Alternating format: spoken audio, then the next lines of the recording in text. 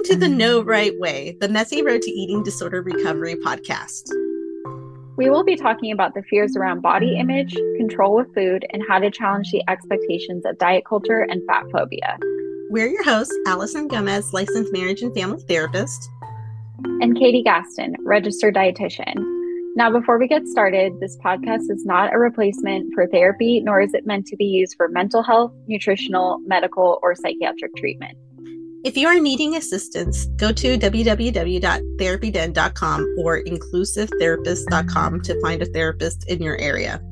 For nutritional support, visit eatright.org to find a registered dietitian.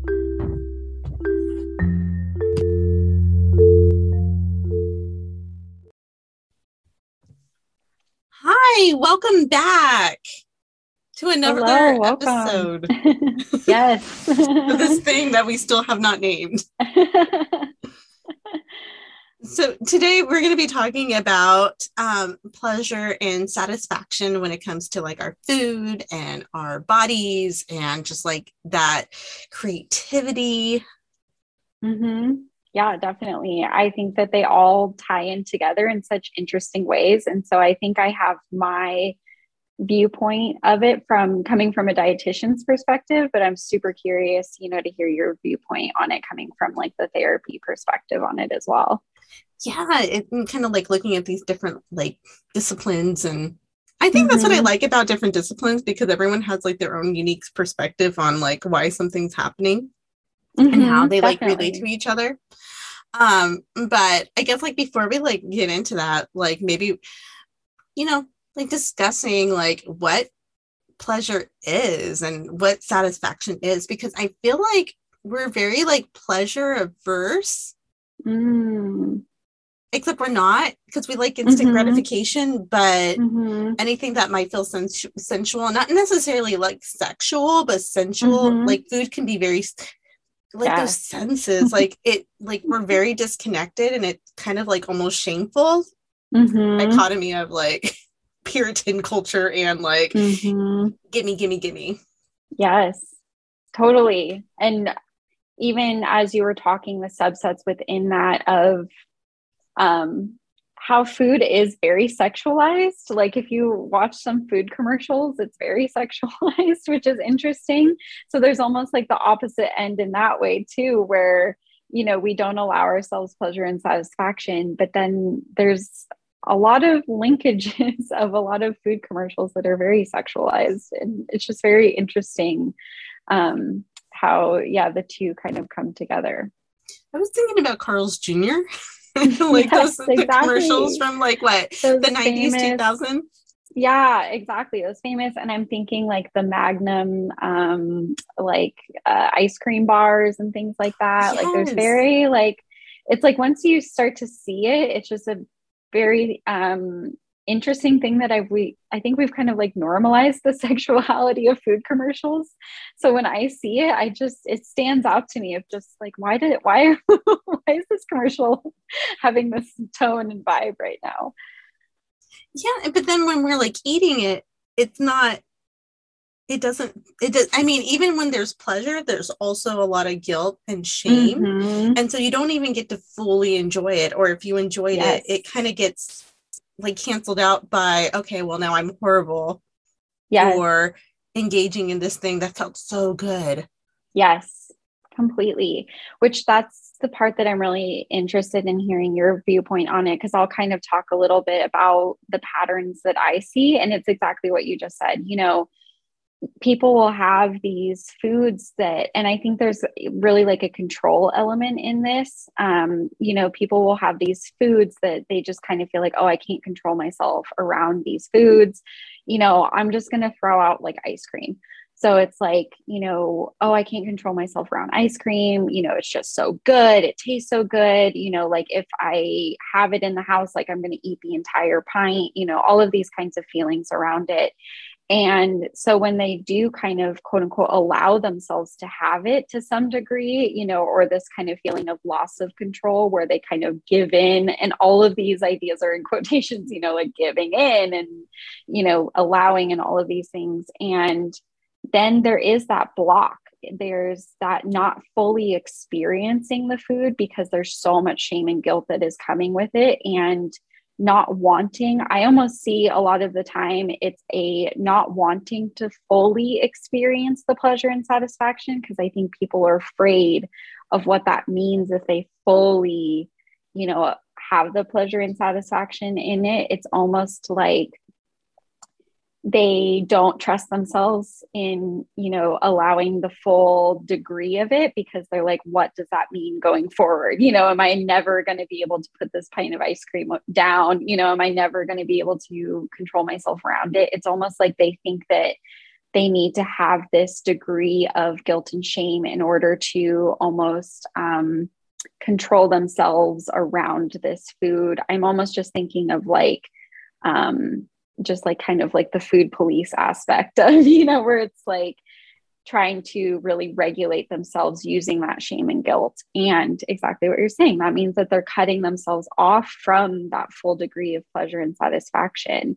And I think the part that I'm super curious on your viewpoint is like the ways around that, like we as humans don't fully allow ourselves that pleasure, or like what that means, if we do allow ourselves that pleasure and satisfaction, and like, when we do fully like allow ourselves to feel it and we feel guilty about that. Like, I think that there's so much even within that.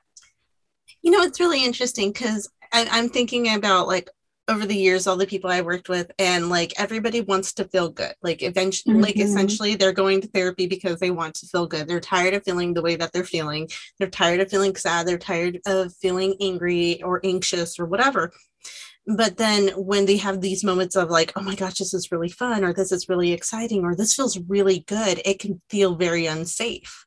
There's like this vulnerability to feeling good. And it's also like this moral thing too. Like there's something morally wrong with you if you let yourself feel good. Like, what does it mean for me to be enjoying ice cream? Because ice cream is associated with being like lazy and unhealthy.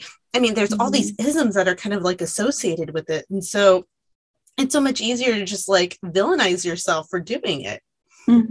Because if like, God knows, like what, you're going to eat a cookie next? Like, and you're going to lose all this control, and then you're going to be seen for the person that you are, which is this lazy, out of control, horrible, insert whatever.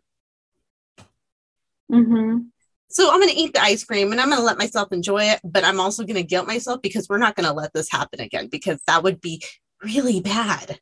Yes.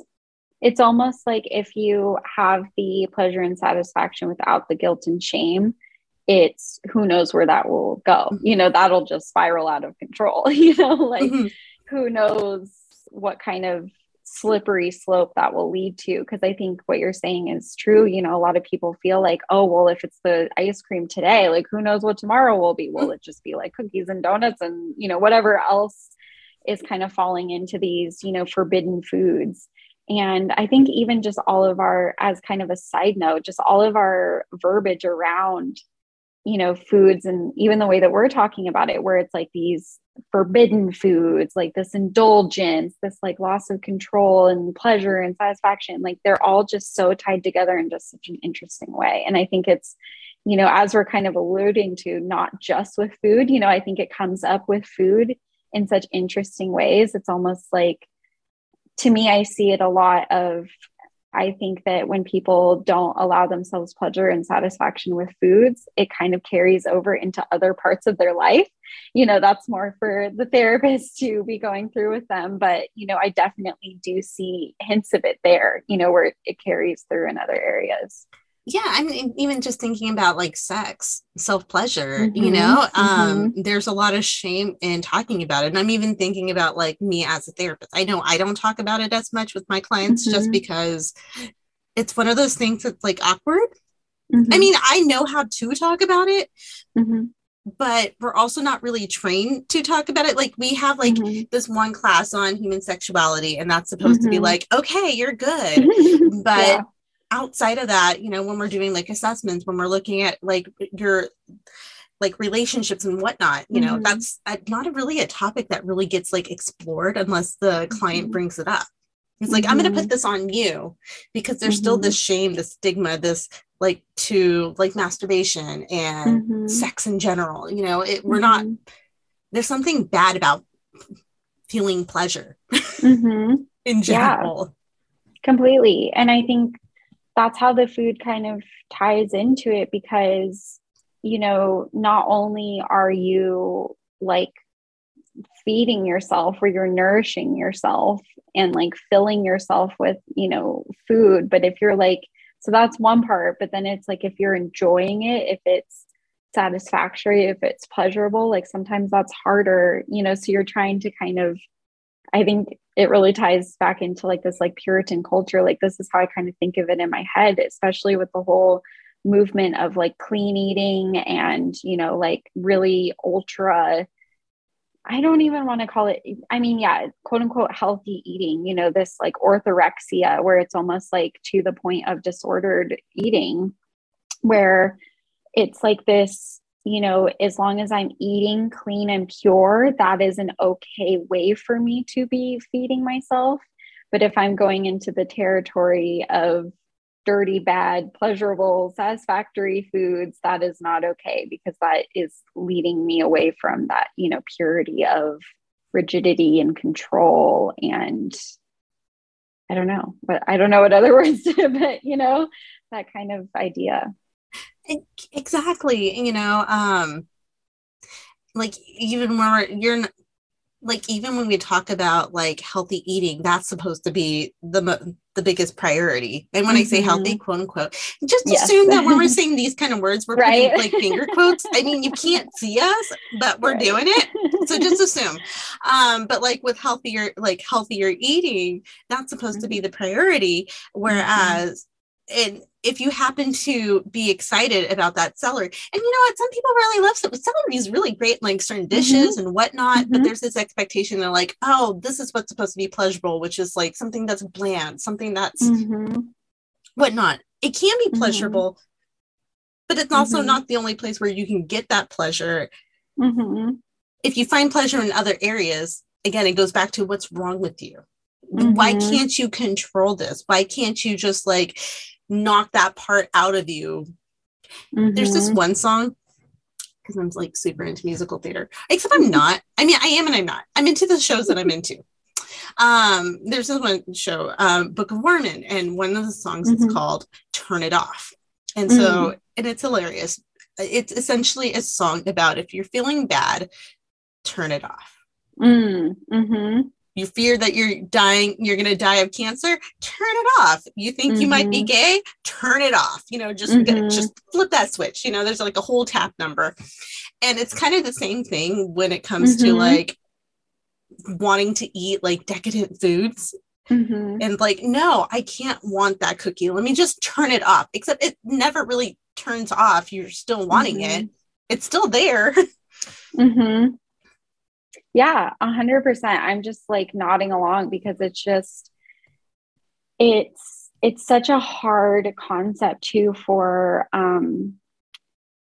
people to really take that leap of faith into it, because it's, to me, such a different path forward than has been sold to us time and time again, where, you know, taking away that shame and guilt with eating and truly allowing ourselves the full pleasure and satisfaction actually unlocks us to really feel into what we do actually like, you know. And I hear a lot from people of like, I would love to just like crave vegetables, and like, I would love to, you know, like eat less sweets or whatever it is. And just with my own story, you know, I grew up where vegetables were cooked in a very bland, gross way. My grandma grew up during the Great Depression, and so she just had a certain way about, you know, cooking vegetables. And so just, I'm thinking of like my own journey with spinach, you know, like growing up, like it was just plain boiled spinach, which I hated, you know, I just like, it just didn't taste good or I didn't like it. And over time, it really took that I had to kind of recalibrate my relationship with spinach. Like, I love raw spinach, like a raw spinach salad. Like, I love it. So good. And so it's like allowing yourself to actually like the things that you like. And that's completely okay. People are like, I want to crave vegetables. And I'm like, then make them taste good. Like, I think we just have such an idea around like what vegetables has to look like, in terms of like the way that we cook and prepare it and eat it, that we don't really like allow ourselves to think like, how can I make these vegetables like pleasurable and satisfactory? And like I also used to hate Brussels sprouts. Now I love them because like we, bake them in the oven. They've got that crunch, and they've got the oil on them and the salt, and it's just like so good. And I love that. And so it's like, that little pattern, like that little example, just over and over and over and over and over again of like, that's when you're reclaiming and, recalibrating your relationship with foods, is like, you're allowing yourself that choice of like, like, what do I want today? Instead of kind of like, oh, I should have this. This is what I should be eating. I eat it. I'm really unsatisfied and just sad. And just like, it's not tasting great. So then you kind of are like, oh, I need something to like, I'm craving, I can't stop thinking about this cookie. Like, okay, like I'll just give in and just eat it. There's not a whole lot of choice in that. And so I think people don't recognize that they're, really denying themselves that pleasure and satisfaction across the board. Because we've kind of talked about before, it's like, once you shut one thing down, you kind of shut it all down, like you can't be, selective of like what you feel pleasure and satisfaction over. You kind of need to allow yourself all of it. Like, hear me as a therapist, I'm just thinking like, I can just see all the defenses to that, like all the defenses, because like when we say like, this is how I view eating vegetables, it's so narrow. Like, yeah, okay, well, why don't you do this? Or why don't you do that? Well, no, I want to be able to eat this raw carrot and just enjoy this raw carrot. And I don't enjoy this raw carrot. So there's something wrong with me. Yes. And it's 100%. Like, okay, well, if you had to look deeper, then what does it mean for you to not really enjoy this raw carrot? And it feels like, okay, that's such a dumb question, but it's like, no, this is like a super deep thing, because value is tied to what you eat. Theoretically, like, but not really, like it really isn't, but like we do that to ourselves. Like our worth and value as a human being is tied to what we like and what we dislike. Yep. I mean, and you'll even see it in like other areas of life, like TV shows, like, oh, you like that TV show? Like, there's something like, ooh, that's really weird. If you like that really dumb show, then again, what is wrong with you? Like guilty pleasures, like all those things. Yep. There's a right way to enjoy, to have pleasure, and there's a wrong way to enjoy pleasure. And if you kind of fall outside of that it doesn't even matter how you dress up the veggies, because you're still a horrible piece of shit of a person anyway. Yeah. And if you let yourself enjoy what you're eating and you let yourself enjoy these experiences, that means you have to confront like that, I guess, like the existential crisis of who am I to be enjoying things, and that unknown is terrifying. Yes. So many ties in. I mean, this is way more your realm, but yeah, I'm just, as you're talking, just the little flags of like people pleasing and perfectionism, and like they're just like flagging in my mind, because I think that these are just such themes that tie into, our eating and the mental health around it. But, we don't eat in a vacuum, like I think that's so much of the patterns that I see coming up. Exactly what you're saying, like for the raw carrot example, like someone who's like, I should be eating raw carrots, but I just can't get myself to eat them. That is like a wealth of information. I like some statements like that. I'm like, ooh, I want to hear way more about, the areas of like why you should be eating the raw carrot, like who said that, like where did that come from? And then there's usually a story dating back from childhood of some, reason why the raw carrot, needs to be eaten. And like, what does that say about you as a person if you can eat raw carrots or not eat raw carrots, and like, what is this dream or idea of like who you want to be and like, you know, what you think that eating that raw carrot will bring to you. Like, it's just so interesting. And it's said time and time again, and I say it all the time, it's like, it's about the food, but it's not about the food. You know, like it's very much about the food, but then there's also so many things around the food. And I think, just as a side note, like I think my work as a dietitian, like all the things around the food is so much more interesting to me than like the actual food. And I think that people come to me and they're pretty nervous, you know, to start working with me, which I understand. You know, dietitians can have kind of a reputation or just, you know, not really fully understanding like what dietitians do. And so a lot of them are really worried that they're going to come to me and we're going to like talk about what foods they're eating. And I'm going to say, okay, you can't eat that anymore. You have to be eating this, you know. And even though, you know, I'm putting myself out there as like an intuitive eating dietitian and, you know, an eating disorder dietitian, and I help you heal your relationship with food and body, all of these things, there's still very much this premise that, you know, that's what it's going to kind of look like. But I try to tell people, you know, like, obviously I know, you know, the nutritional content, like all that stuff. And I went through years of schooling to know all that, but that stuff is kind of boring to me. Like I'm way more interested in like why you feel like you have to eat that raw carrot rather than like the nutritional content of the raw carrot versus the spinach versus the Brussels sprouts versus the ice cream, what, like all these things like that. To me, I really do think, you know, all foods fit. Like I see foods as neutral, you know, there's no good, no bad. So it's way more interesting to me as to why you think they're good or bad, you know, and how do we kind of work through that? Yeah, I'm just thinking about like how like the good and the bad is really tied into that fat phobia. I give into this pleasure and I'm just going to balloon up. Yep. And that's what, you know, in one of the intuitive eating books, they kind of say it perfectly where food marketing now, I mean, we could go on another food marketing tangent.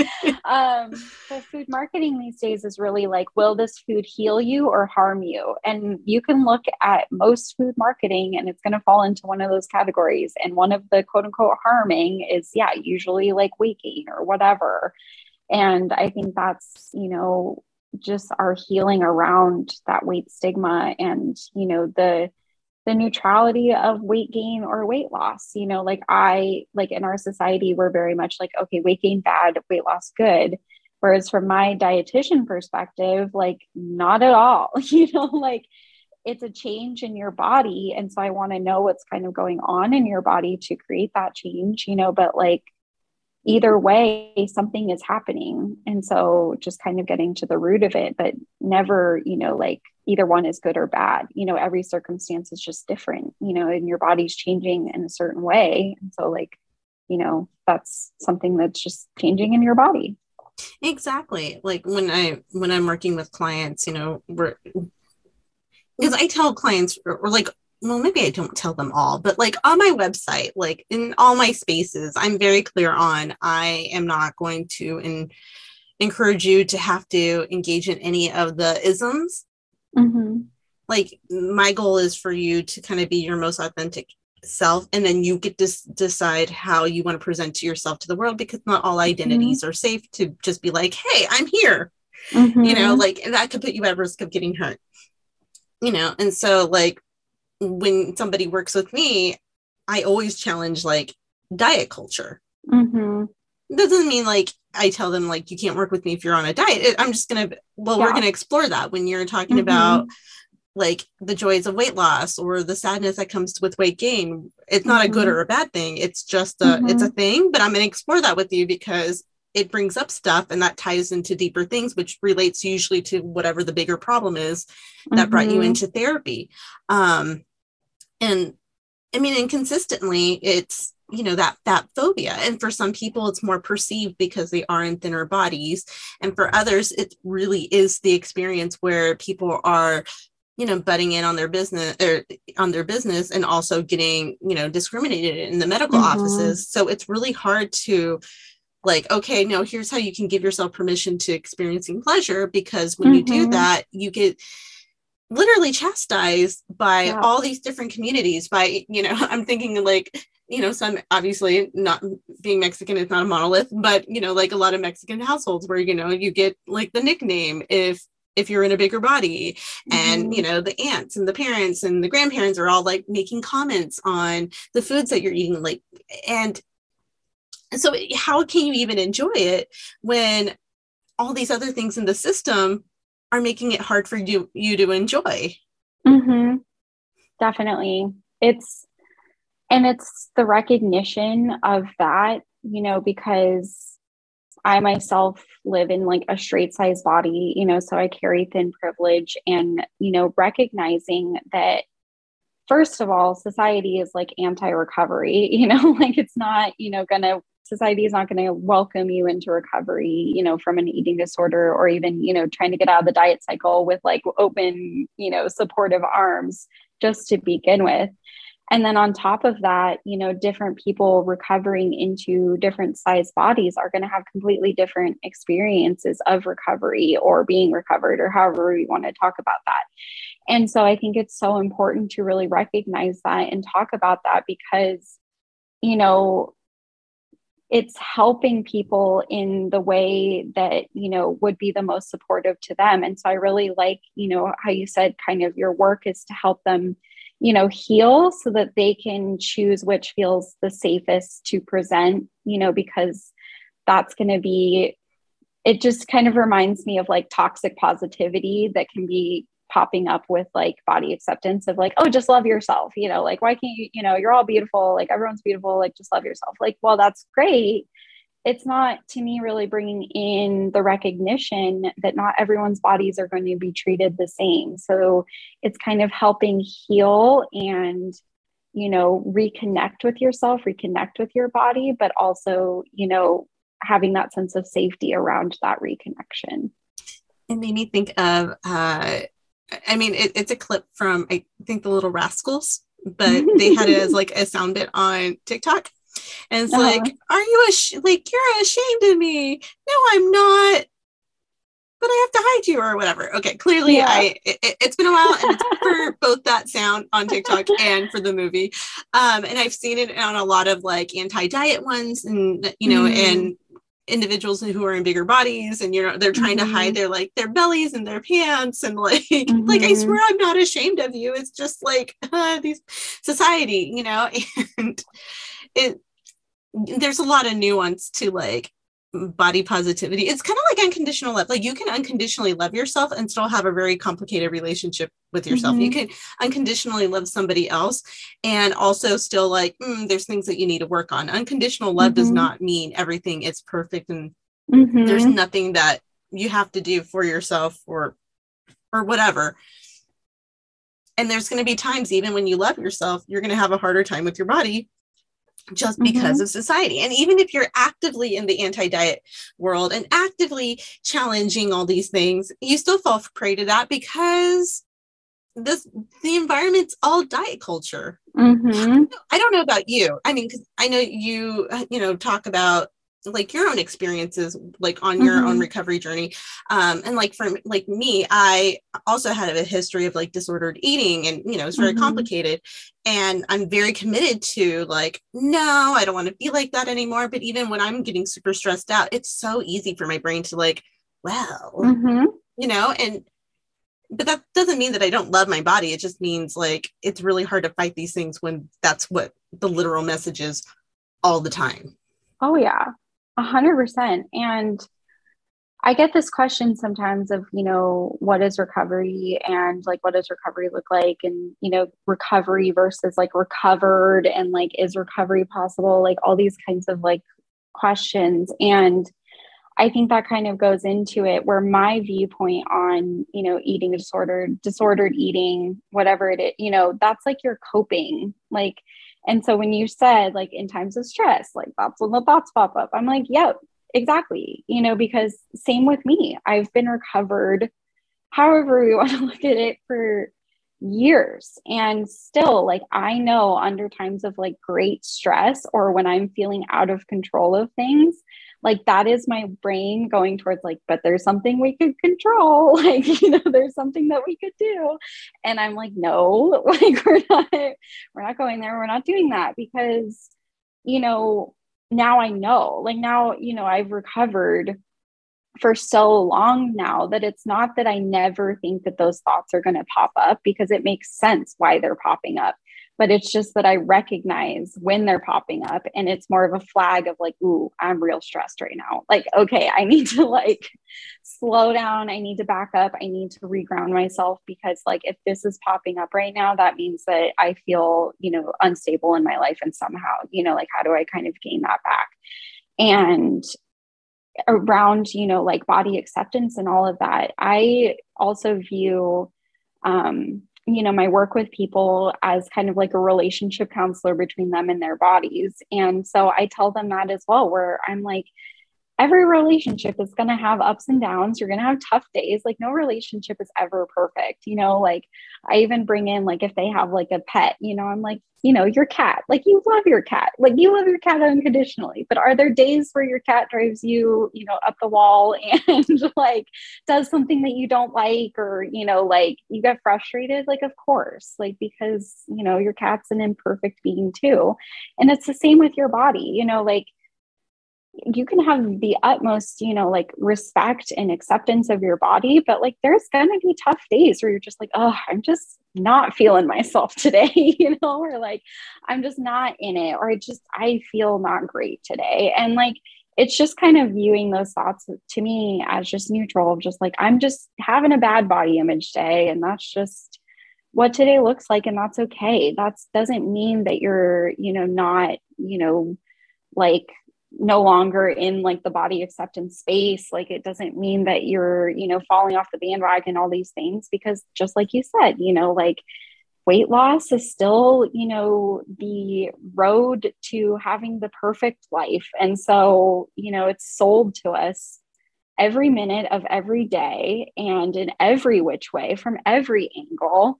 And so of course, on some days it's just going to be, you're going to be tired and you're going to be like, I just can't deal with this today. What thought popped in my head was, when it comes to like recovery and comes to like being able to let in those feel good experiences, it's very like, it's not controlled. This is how it's supposed to look. Mm-hmm. If I'm going to enjoy this thing, this is how it needs to look. And now that is deviating from that, that is stressing me out. We're not doing this right. That type A.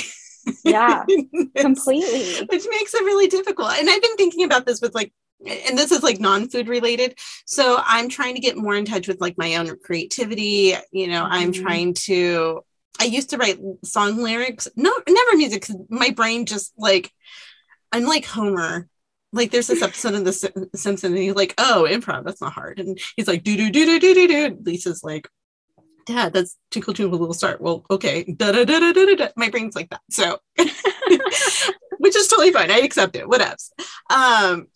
So I'm trying to like think of, okay, what are these really cool, fun things? Because I like when I'm singing, like I'm singing a song that like totally like aligns with me, like my mood and everything. It's like, it's great.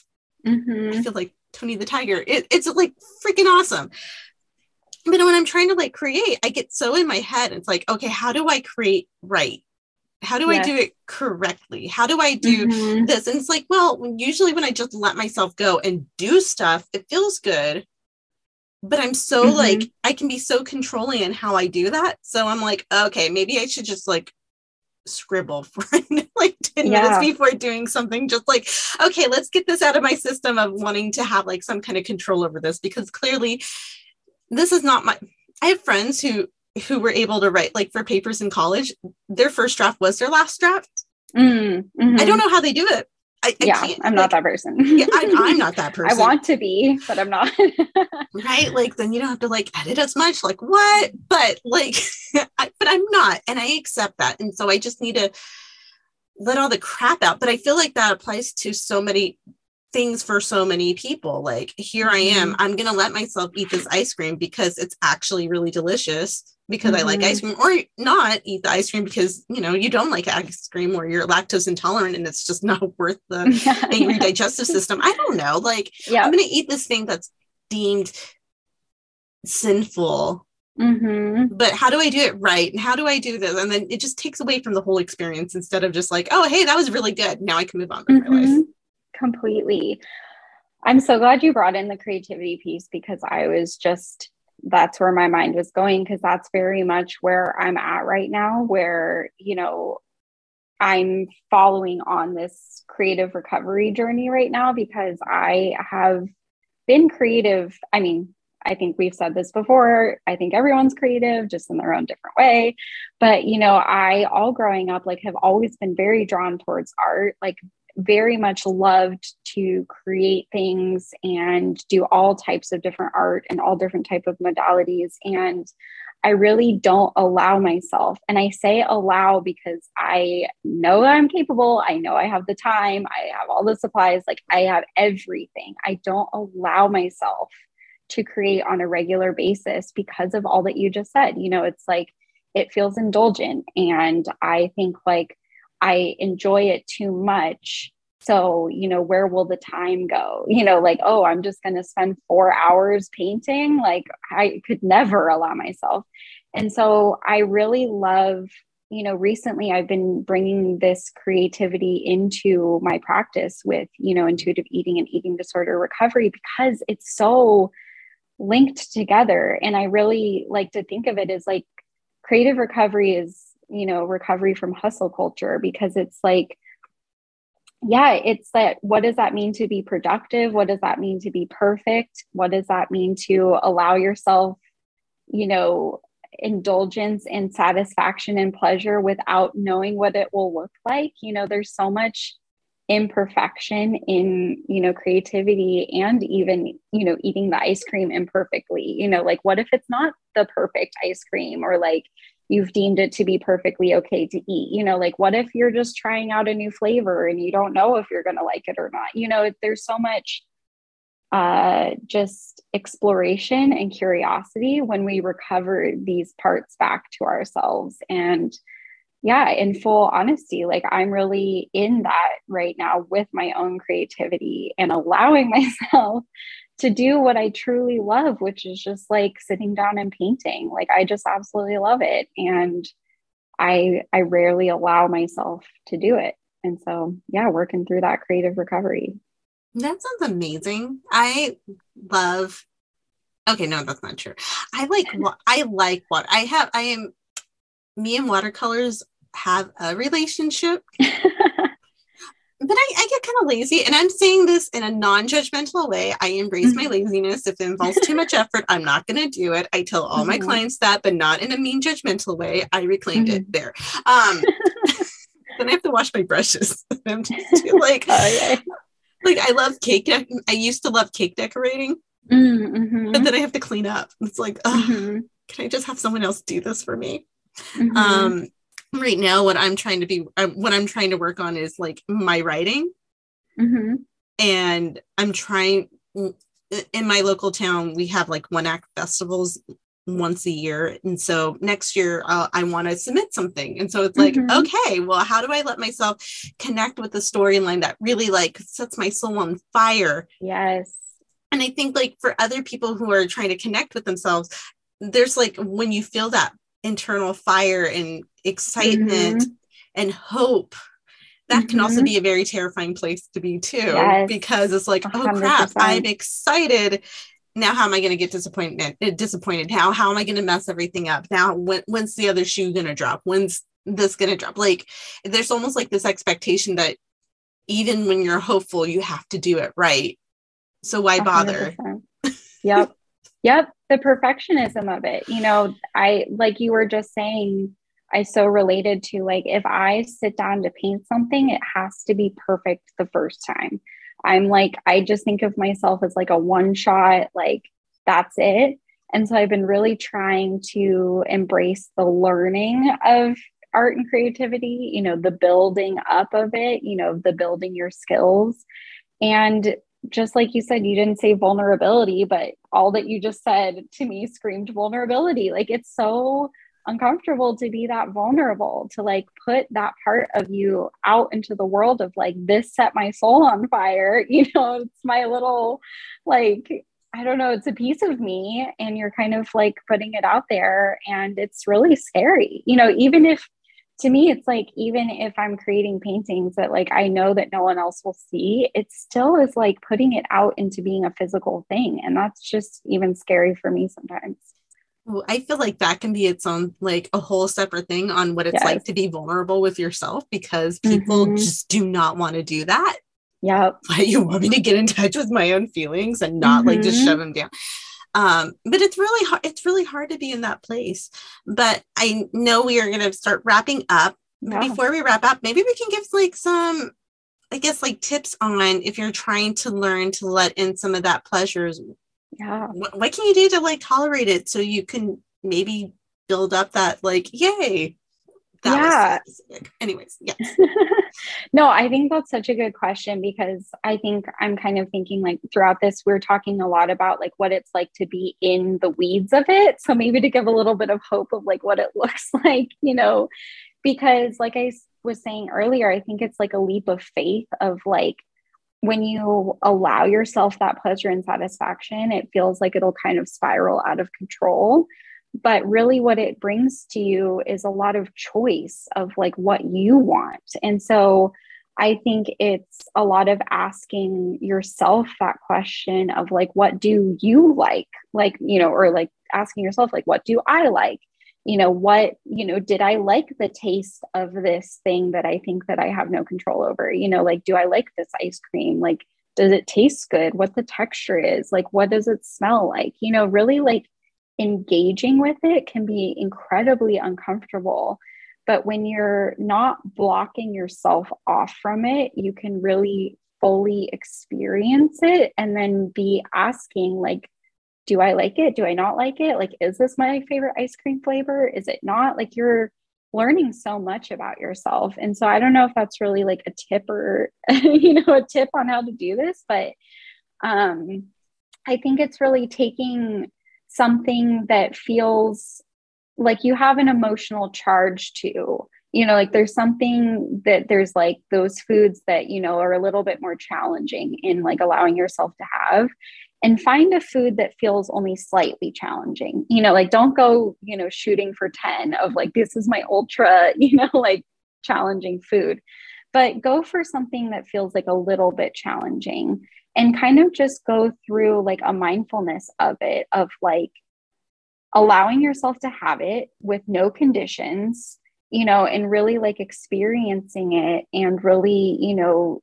asking yourself questions about like, what is it? What are the colors? What does it taste like? What does it smell like? What does it taste like in my mouth? What is the texture like in my mouth? You know, like, did I feel satisfied afterwards? Like all of these, I mean, there's 100 questions you could ask, but really like engage with it and see how that feels. And I'm imagining it's probably going to be pretty uncomfortable, but you know, that's where we kind of can really start to unblock ourselves from, you know, feeling this pleasure and satisfaction. And I think it's an ongoing journey. It's definitely not, you know, as easy as like, oh, I'm going to allow myself, you know, to all these things, and then it'll just magically, you know, become neutral, and, you know, everything will be great. But it's a journey, one step at a time. I love that. I love like just that practicing of tolerating, being mindful with that experience. So you can build up that tolerance for like, oh, this is really like, this does feel good. Now I can really enjoy it. One thing I would suggest for our listeners is if you're learning how to embrace like pleasure, if there's fear, if there's any other emotions around that, like fear or anger or disgust or whatever, I recommend you letting yourself get curious about what that actually means. Where's that coming from? Is there a certain message? Where did you hear that? And really kind of like challenging it, but compassionately. Like there's nothing wrong with you if those feelings are coming up when you're thinking about pleasurable experiences, whether that's with food or sex or creativity or whatever. There's nothing wrong with you with that. It's just different. Mm-hmm. So let yourself be curious and validate that discomfort. It makes sense why you would be uncomfortable, because this is something different. This is something new. We don't like new. We like to stick with the status quo, even if it makes us feel stuck. So if you are able to give yourself that compassion, it can be easier to move through it instead of fighting it. And even if you are fighting it a little bit, there's a reason. So have some compassion for that too. Just lots and lots of compassion. And if you're only able to tolerate like a little bit, then that's okay. You know, I mean, it's not an all or nothing. Exactly. Never all or nothing. Never all or nothing. There's so much gray. Yeah, I love that. No, it's so true. So much compassion and curiosity are like my two favorite things to kind of really explore. I feel like maybe that needs to be a t-shirt. Yeah. But just lots of ink blots and messy artwork and say compassion and curiosity. Well, thank you guys so much for joining us today. And until next time. Yeah, thank you so much.